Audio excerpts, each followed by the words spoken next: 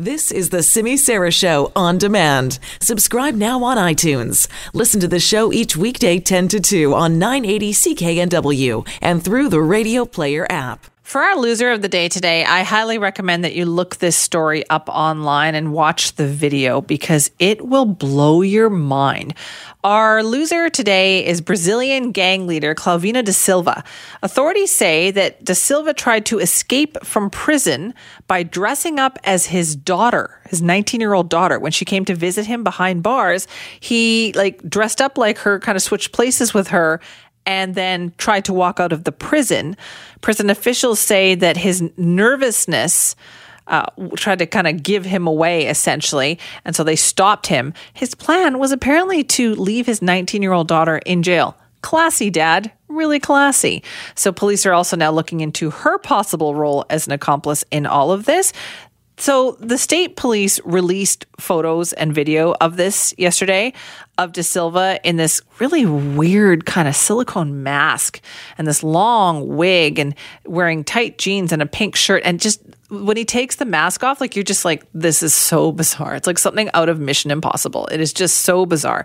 He is our loser of the day, but check out that video.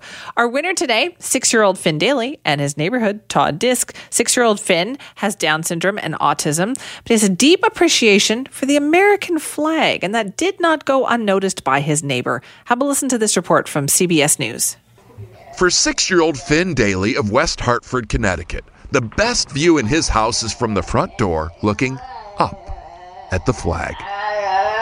Finn has Down syndrome. He's also autistic, a combination that, according to his parents, Kevin and Brooke, has blessed him with a deep appreciation for the flag. I think it's the movement. If it's moving, if the wind is blowing, he would sit there for an hour and just watch the flag go back and forth, which is kind of the beauty of Finn, too.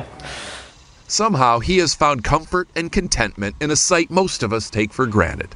And it's not just his own flag. We're fortunate we have a lot of flags in the neighborhood, so it creates for very long and slow walks.